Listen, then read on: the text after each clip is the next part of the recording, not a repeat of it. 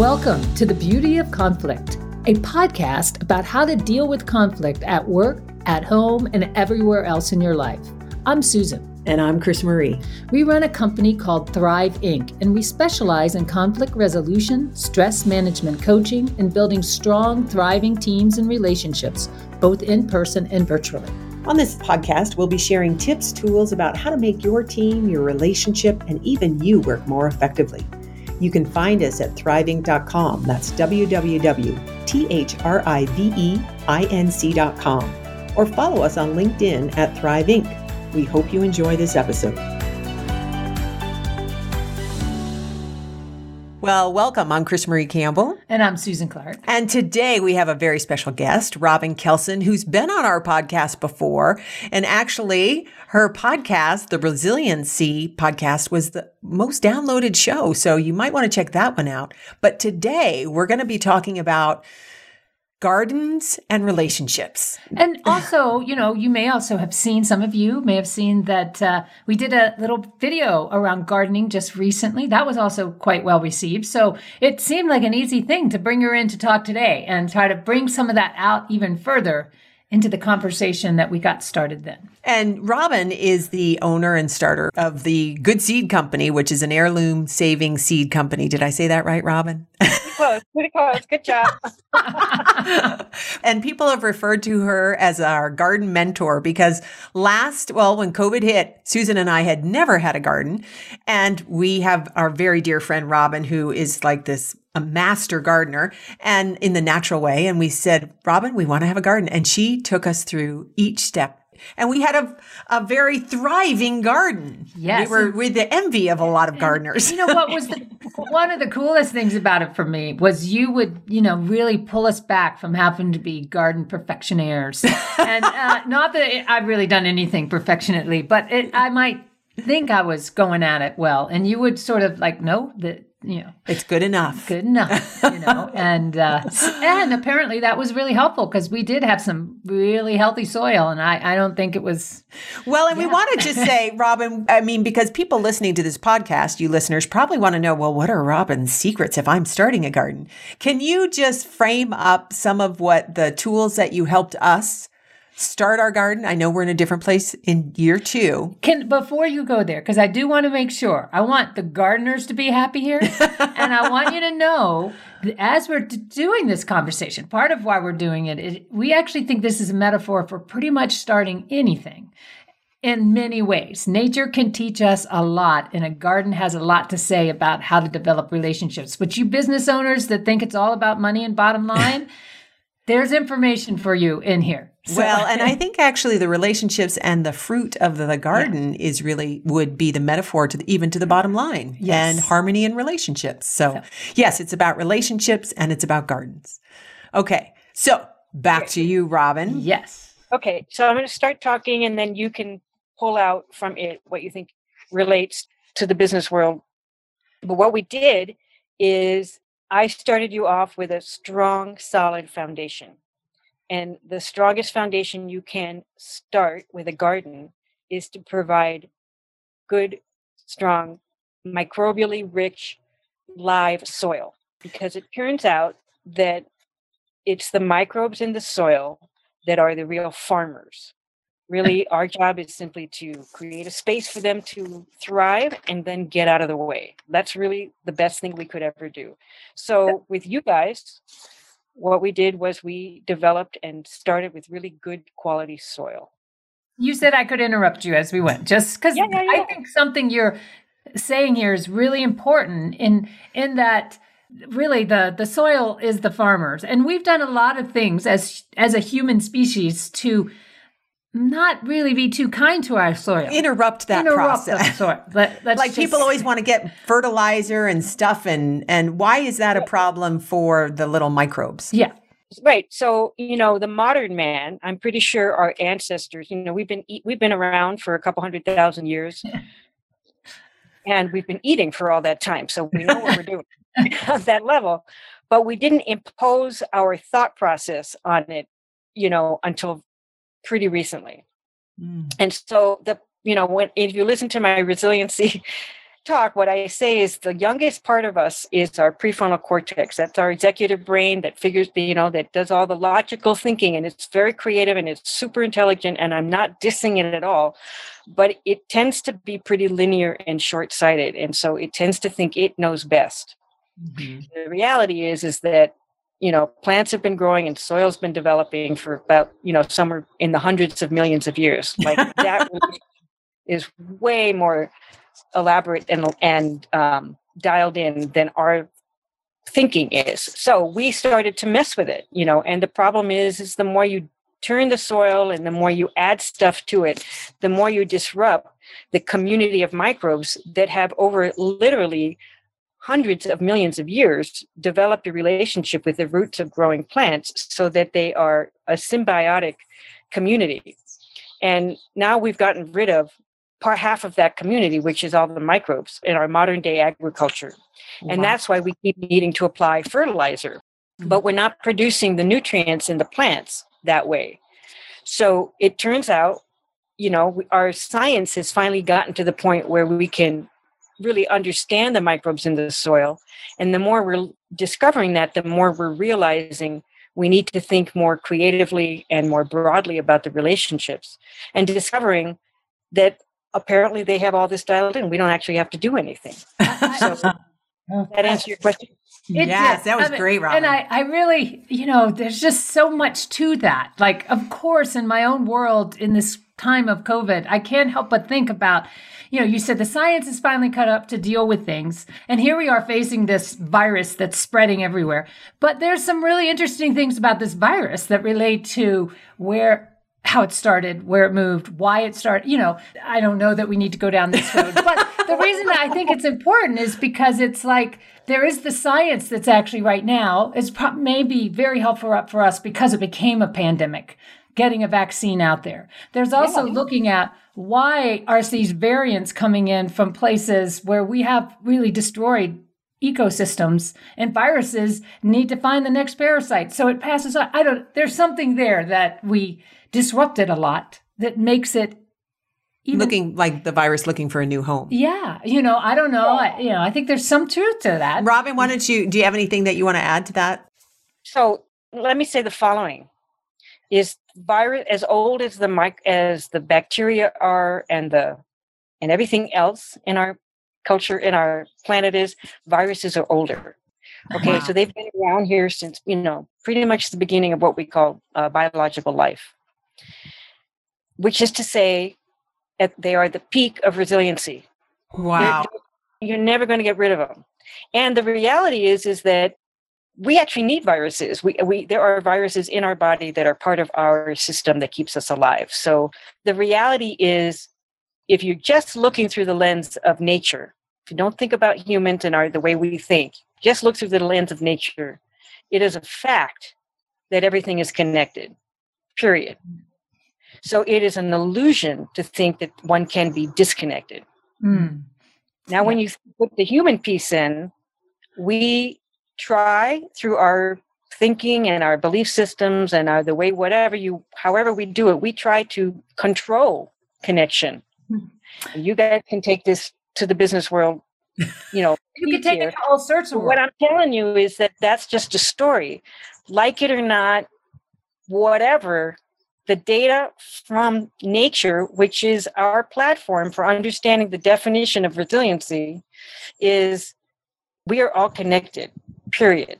There is no other, there's no separation, nothing. I'm happy to go through hours of stories to prove that to you. No, you don't have to prove it. But so what's the implication? Because I think what you were saying is we in our prefrontal cortex think, oh, we can control this. We can make this better and make it happen. Even the virus. And I think you were even saying this was before on our video, which you can also watch, but the microbes are on our skin. Like we have biomes all over. We have biomes, in our gut. And the thing that we don't really think about as humans is that microbiome, which is made up of a whole series of microbes of different kinds and some viruses. They're responsible for the digestion of the food, the extraction of the nutrients from our food that then get passed through the cell wall of our small intestines and into our bloodstreams to provide the nutrients that our body needs to grow and thrive. that same process is very similar to the process that plants use. It's very similar to the process that every other animal on the planet uses to extract nutrients from the plant life that they ingest. Wow. It's all the same. I don't know if that was specifically your question. Oh, then we have microbes on our eyelids. We have microbes on our skin. There are microbes in the mammary glands. We have a whole series of microbes in the vaginal tract, all of which that are part of protecting us from, managing our relationship with the outside world in a way that supports the vitality of our bodies and supporting the babies that come through our vaginal canals already in the world. Wow. This is been created over millennia. It's not just humans.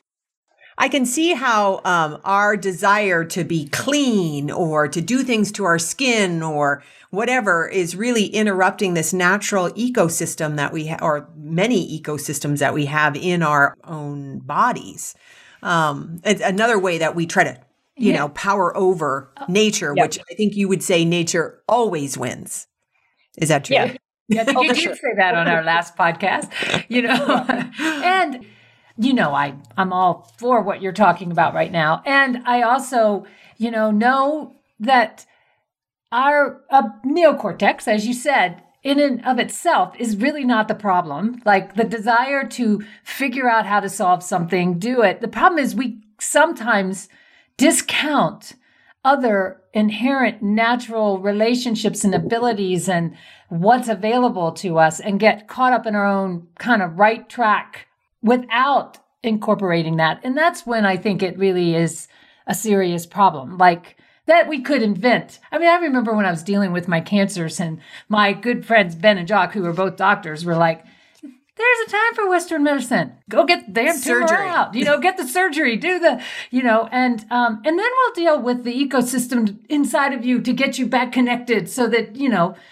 because and your doctors aren't going to talk to you about that. And you're talking about more the relationship. The holistic. No, the emotional component of what created your disconnection, even inside of you and in your ecosystem, as a part of dealing with that was cancer. Part of it, but also my connections out in the world. Yes. So some people don't even have that. We could do a podcast all on Susan and the. Oh, no, I'm saying that people don't have that context around cancer. Many people don't. They think, again, Western medicine, do chemo, cut it out, and you're going to get rid of it, versus looking at the internal relationships and emotions and what's going on inside of me. Yes, which I want to bring this back to. That's the whole point, of you even talking to us about the garden. Like, don't just go out there and think you're going to manhandle nature and put your damn garden in there. Think about how nature works and give nature the benefit of it. And so just even for our listeners, because I'm sure they'd even love some practical tips of how you started us. You started us with a good foundation and soil. And I believe there were many layers on our soil. People call it a lasagna method, right? Tell me where I'm wrong. Right. No, that's true. So the first thing I did is I actually didn't separate you from the earth. We started with the ground that you had, and we added to it. There used to be a way of thinking that one needed to put a barrier between the garden one was building and the quote unquote weeds or the quote unquote stuff we didn't want. And so, people would put down what are called weed mats or plastic barriers or whatever. And all that does is put a barrier between you and life, your garden and life. You could like the microbes. That's the life. Mm-hmm. So what we did is you already had a garden bed there, but if you hadn't, we would have started with just the grass that was there. And what we did is we put down layers you just had a lot of weeds in your garden bed. That's right. We had never used that garden box, but yeah. That's right. I forgot. Okay. Anywho, so we started with layers of cardboard that we wet down, and because that will actually smother the grass or the weeds. And then we put on top of that leaves and other things that the microbes could digest. Microbes actually love the carbon that's in the cardboard, so that works out really well. And we basically created enough of a height over those weeds finally died because they didn't have access to light. But we didn't put a barrier down so that the microbes could actually eat not only the cardboard, but also those dead weeds. And as they digested it, they were returning those nutrients and creating soil. And then and on top of those leaves and that wet cardboard, we also added some good quality soil. We have some really good resources here where we live in the Flathead and wherever anybody else is living around the world. If you take a little bit of time, you will find there are people in your community who are making quality, microbially rich soil. So just go find them. Check that out. Put that up there. And then, and I gave you some of my worm castings and some live compost, and that was the foundation into which we planted your seeds. And the key to it was not only life, but no barrier. Got it. Okay. Question, Susan, I think. I just want to ask, you said live compost. What is that? I don't remember that. Tell us. Remind us. Okay. So when you make compost, what you're doing is you're taking often food waste. It could also be garden waste, green plants, dry leaves, whatever, and you're allowing them to be broken down by microbial life so that they return to what looks like soil. What you want is to find compost in your community that is biologically alive. A lot of the stuff that's sold in plastic bags in your gardening centers and your big box stores that is called compost, it's actually not biologically live. It's basically that life has been killed. And yes, it was organic material, but it's not really, there's no biology in it that you would be adding. Got it. So I think based upon that, when you say go find, live compost, good soil locally, and then live compost, the best way you would do that would be to find out, one, you could create some of it through garden waste, or if you don't have that, there are probably good local people that have that organic live compost. Any quality sized community will have biologically active compost.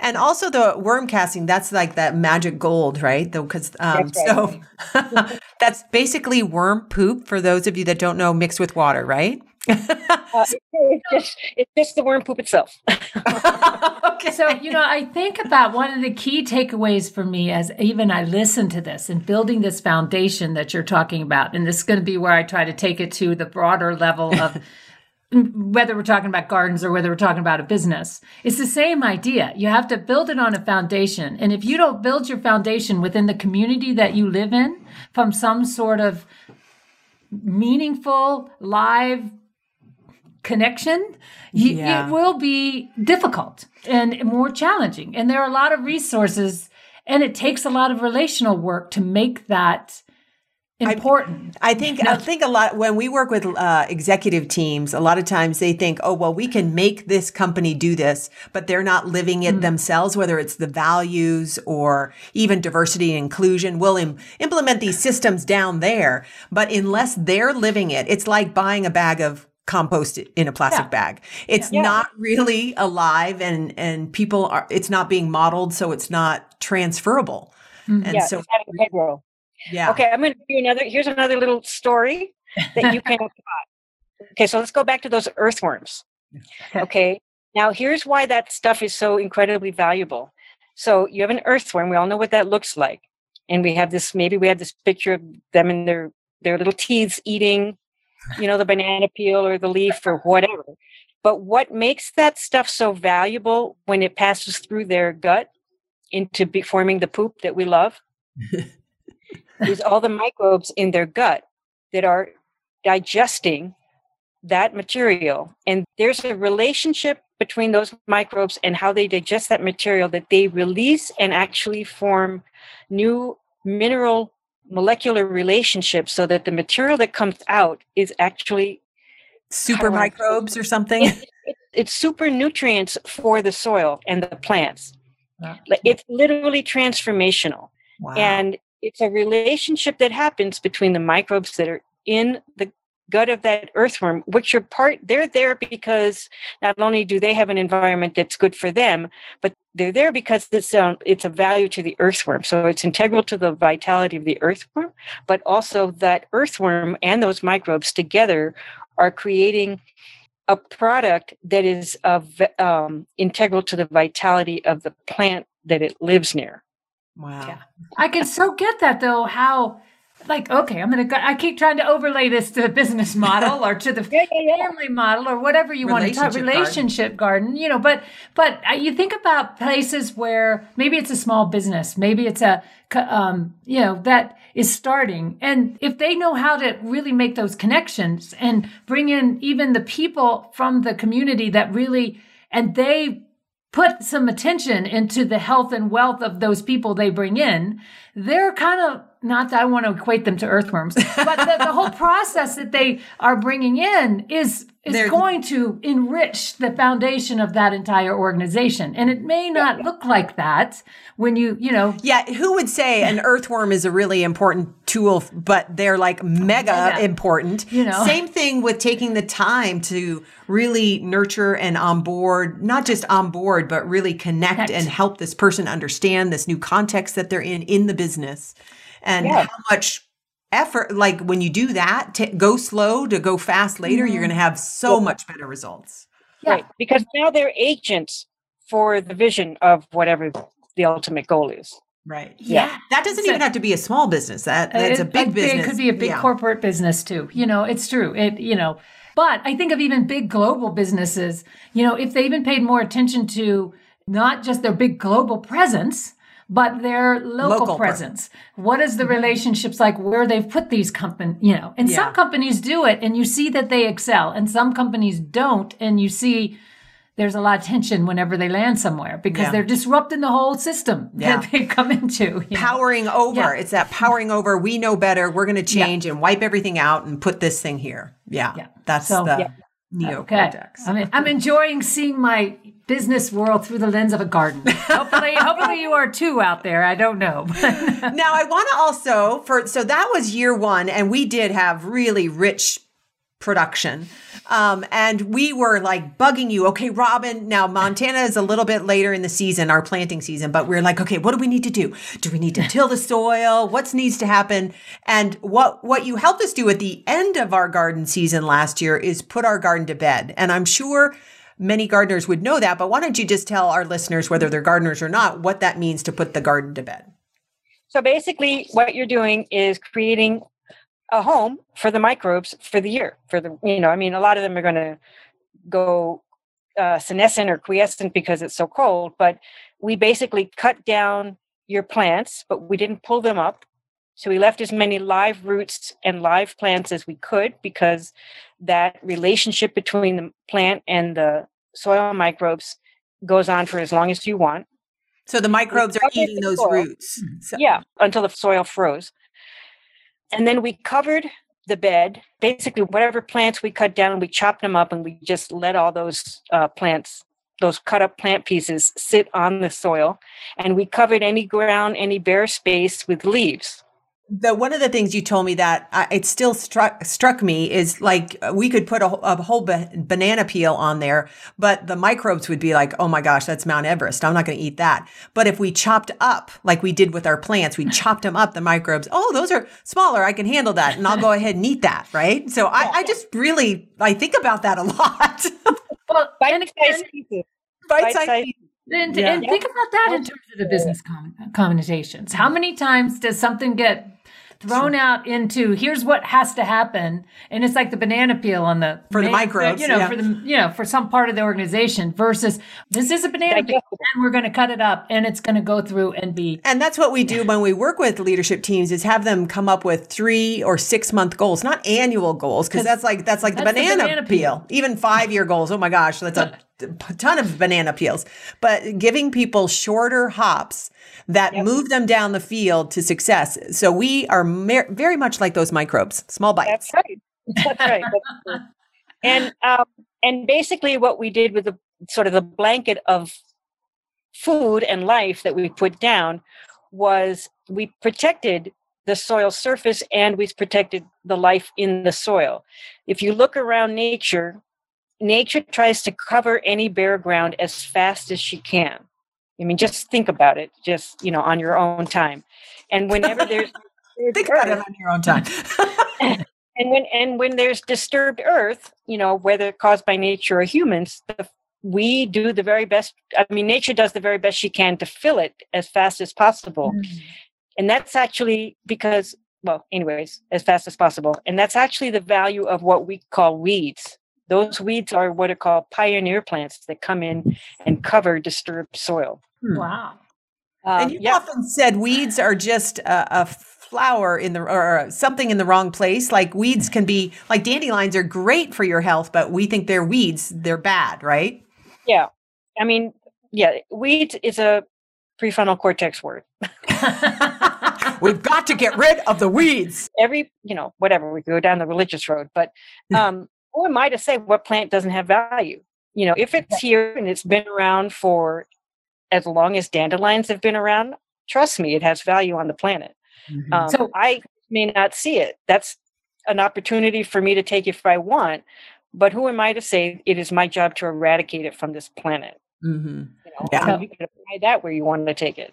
Right. Well, of course, I'm going to jump on that one because it is, like that is so, we might be able to hear it better in relationship to weeds and plants and gardens. I'm just going to tell you a little sidebar on dandelions. Dandelions, like carrots, have a long taproot. A carrot is a long triangular shape. Yeah. That's called a taproot. Dandelions have a long taproot. What a long taproot does is it has the ability to drill down through pretty much any kind of soil. That's why you see dandelions everywhere and pull minerals. They're called mineral accumulators. They can drill down and pull out minerals from really deep in the soil. And those minerals then go up through the taproot and are available through their leaves. Now, a dandelion, as we all know, is one of the early plants that come up in the spring. So all those nutrients that are deep in the soil make it up into their leaves. Those are food sources for any animal or human that eats it. So that's why dandelion greens are they're an incredible tonic. If you follow any kind of traditional Chinese medicine, any kind of traditional medicine, there are a bunch of greens that you eat in the spring that are tonics and detoxifiers for as our bodies move into the spring out of a winter time. Because the dandelions have all those minerals that we need to help detoxify. Yeah. Right. I mean, so don't spray Roundup on them, folks. Pull them out and eat them. Or pull them out in their entirety and put them in your garden as compost. Would be another way, right? If Could you compost them? Would you get more dandelions if you composted them, though? I would be afraid of that. Yeah. No. I hear what you're saying. It's you want to be careful about seeds that you put into your compost. Okay. So never mind. Don't do what I suggested. Find them the right neighborhood. You can take them into a different area where they're, but why this is so important is, again, this is how easy it is in our own bias and belief system that our neocortex is so great. You can apply this to dandelions. You can apply it often to how different cultures have treated people. Like, let's face it, indigenous people I know in Canada for sure, and I'm sure here, knew a lot more about plants and gardening and their relationship to the earth than we did coming in. And we made move them out of the way. You need to go to residential schools. You're not crazy. We need to teach you our ways. And again, that's that prefrontal cortex kind of obliterating. We made them like weeds. Yes, they're not weeds. No. And whenever and that's happened culturally. Well, even in the whole diversity and inclusion efforts that are happening now, I think the colonization of, again, we're going to power over. No, everybody needs to look like us. Like it's like having the perfect lawn, all those sorts of things versus allowing the diversity in the garden. Yes. To help and cross-pollinate even different ideas, all sorts of different things. So can I share a short story? Yes. Sure. So a couple years ago, I don't remember now, a couple years ago, I was in Colombia, and I had an opportunity to go visit a native community there. There's a population, they call themselves Kochi, the Kochi Indians, and they're quite active and prominent in the northern part of the country of Colombia. And I had an opportunity to go spend some time with them. They live in these little villages up in the mountains. And I remember as I was walking into the village, looking around saying, I don't see any gardens, because they were telling me about their gardens. And I said, I don't see them. And I felt like I'm just walking through a field here.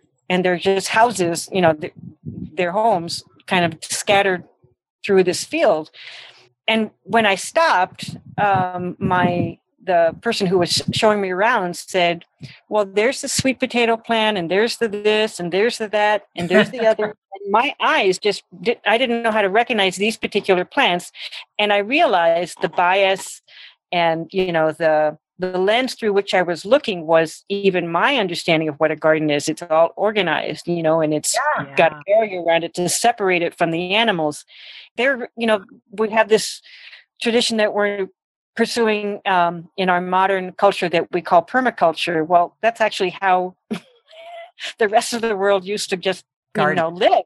Yeah. Plants that you wanted, you planted near your house, near where you lived, and they were just part of the environment. Yes, isn't that not in a square box in rows? And not, it was quite humbling. Quite humbling. I bet. The limitations in my thinking and seeing. Yes, absolutely. Well, Susan, I think you also wanted to relate this to the relationship garden of Ben and Jock from Haven. Well, these ideas, these were two of my mentors who have done a lot of work in the human development world, or, over humanistic psychology. Yeah, various things like that.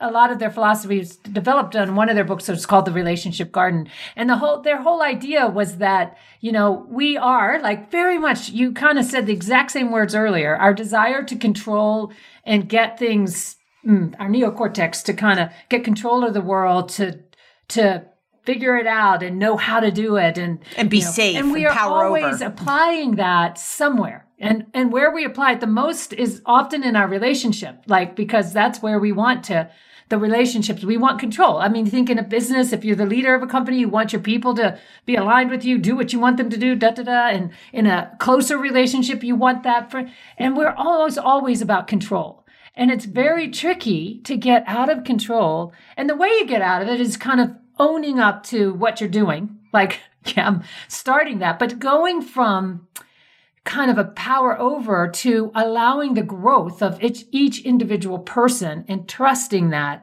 and knowing that and having the faith that we're in this together.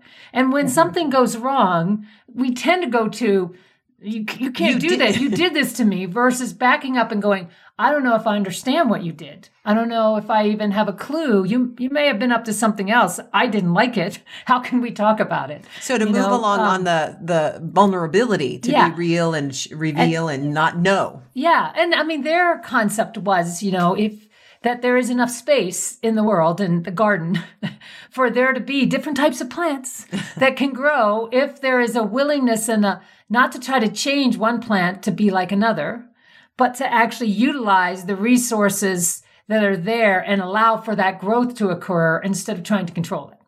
And I think that's sort of the same thing that you've been talking about. And I mean, even with the microbes. It's the microbes, but I also want to bring up the four sisters. Well, the three sisters. Three sisters, because that's a great example of... Well, so these are three plants. I'll let you talk about it, but I just love that I know it now.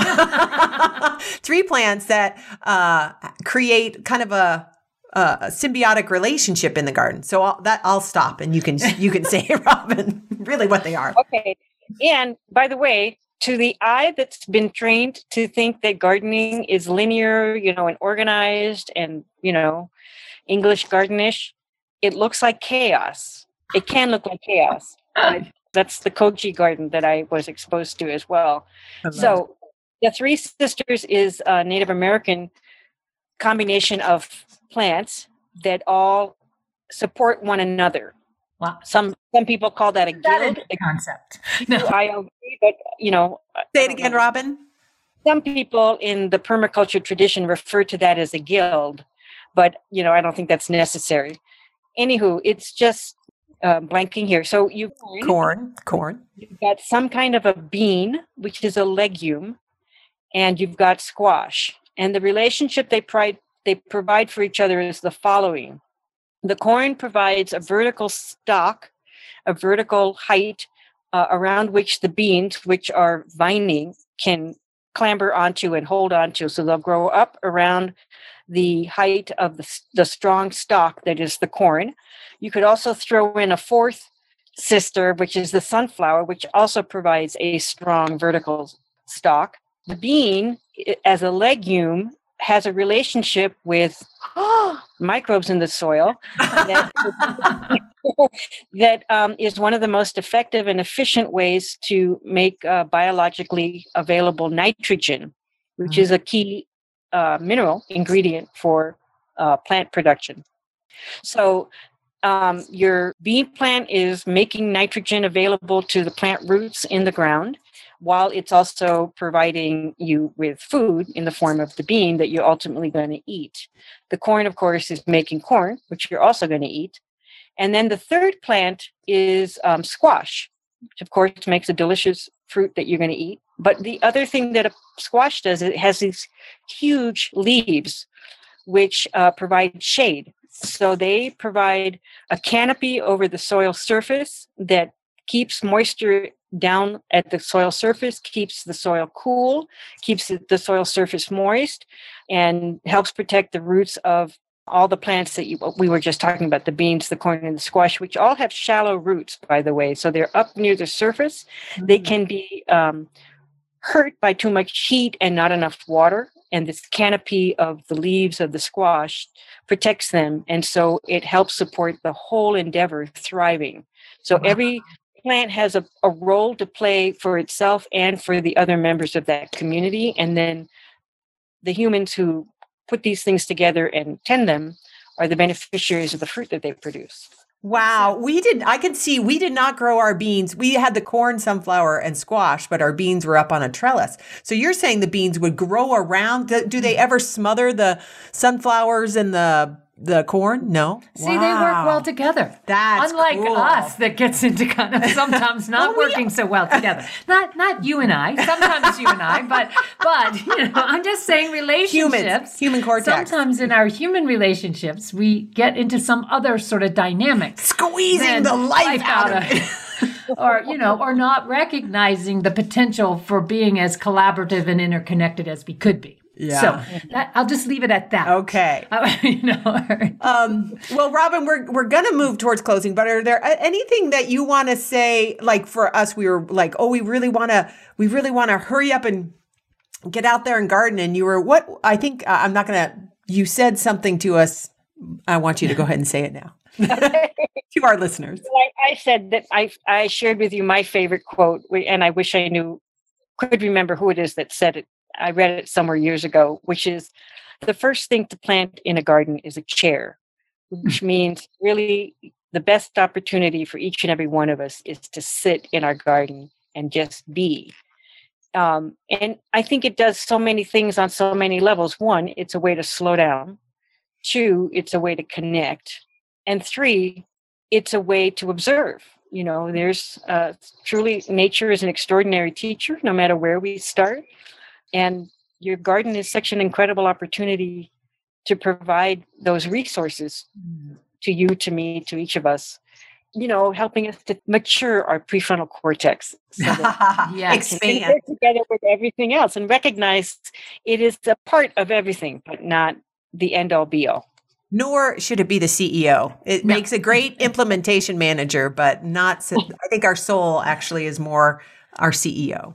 Okay. Did you want to say anything that relate that to what we were talking about with businesses or people? The garden, the sit in the chair. I think, hopefully it's fairly obvious, but if it's not, I will give it to you because I kind of really was very clear to me when you first said this to me is that right now with everything going on, we so want to fix things. We so want to do things, to make it better. I mean, I do suggest you go get a vaccine. I do suggest you wear a mask. But short of that, you may, with all the other sort of things, sometimes it's good to go sit. Connect and observe and listen and not just try to put your action on it. And, that's the thing I have to do. Well, I was going to relate it. I was putting my action on it there, trying to relate it to diversity and inclusion. Like, oh my gosh, I better learn all this stuff, which is good that we all want to learn. And really the biggest impact is to listen to somebody else who has had a different experience and be there. Different experience. This is where sometimes, because I think some people who who are now in people of color are like, quit coming to me to talk to me about what you need to learn. I don't want to have, 50 white people asking me what, you can learn, because there's lots of ways to learn. We could actually learn about how we're different from each other. And that could be hugely helpful in learning how we might be different from another culture, or how we might be different than somebody who has a different cultural background than us. It's a good place to start. So yes, try to find people that are different than you, and, expand your garden. Your human garden. Yes. So hopefully. Yes, this has been, we adore you, Robin, and we'll have you on our podcast anytime. We think you're brilliant. And one of the things that I think you have been brilliant at, and you can add to this, is helping local communities really learn how to grow and save seeds and create local food sources. So can you say, one, how people can contact you if they want your help in their community, and what you do? Sure. And I will say that this is true no matter where you live. I happen to live in the Flathead Valley in the northwestern section of Montana, and I happen to have a small heirloom seed company where I live, whose mission is to support a community reestablishing its own practice of selecting, saving, and sharing seeds. And I promote, through all my endeavors, communities having a stronger connection to their local food sources, because I believe that's the best way to support our communities thriving moving forward. But what I'm saying about me and my community is true no matter where you live. And nature, I said this to you guys right as we started, nature actually works locally, nature changes things locally. So we take our cue from nature and work locally. We can build resiliency in our communities, and that's the best way to support building community for the planet and for our future as humans. So wherever you are, support your local food efforts, support your local resources for growing biologically live compost, starting your own gardens, buy seeds locally, all that stuff. Yes. Policy, legislature, politics, local counts, and yes. And Robin, if people would like support, if you facilitating or educating their local community, are you available to do that outside of Northwest Montana? Sure. Yeah. You can reach me through Robin at goodseedco.net. Good Seed Company is the name of my seed company. That's the easiest way to reach me. And we can talk about resiliency. We can talk about supporting you in your local community food efforts. And I also work with a statewide Montana organization called Arrow. And we're driving a statewide marketing and media hub campaign for local food at a statewide level through our program called Abundant Montana. And I'd be happy to support anybody wanting to learn more how to do that in their community or how to connect to that for Montana. Can we put a link to that in the notes? Do you have a link to it? Okay. It's abundantmontana.com. And we will put all this in the notes, because we're hoping that this sound comes out good. A couple of things you should know. Robin is sitting outside, so there have been some nice little bird sounds. Those are all natural. And I think that's great. And if if there is any disruptions, we will make sure we have the links to this as well. Because I would have never paid attention to this, Robin, even though I love and adore you and you've been doing this for years. You're brilliant at it. But until COVID stopped us in our tracks and made me be more local, because we were stuck in our house. And it's been such an enriching process in partnering with you on our garden and learning more about this and how important it is for all of us. And those are our dogs, if you can hear them in the background. So I think they're trying to communicate that they want water. The water bowl is empty, so they flip it over to remind us that it should be full. Well, thanks for having me on. It's a delight. I've so loved being able to share the gardening information with you guys real time in a way that you've been tangibly able to participate and benefit from it. It's just great. Oh, we love it. All right. Thank you, Robin. Take care. Okay. Thank you for listening to the Beauty of Conflict podcast. We know conflict, stress, and uncertainty can be hard to navigate. We want to support you becoming more resilient, able to speak up, and have healthy relationships and business teams that thrive. Connect to us on LinkedIn at Thrive Inc. Learn how we can work with you, your team, or your company at thriving.com. That's www.thriveinc.com. We hope you have a peaceful, productive, and beautiful day. Take care.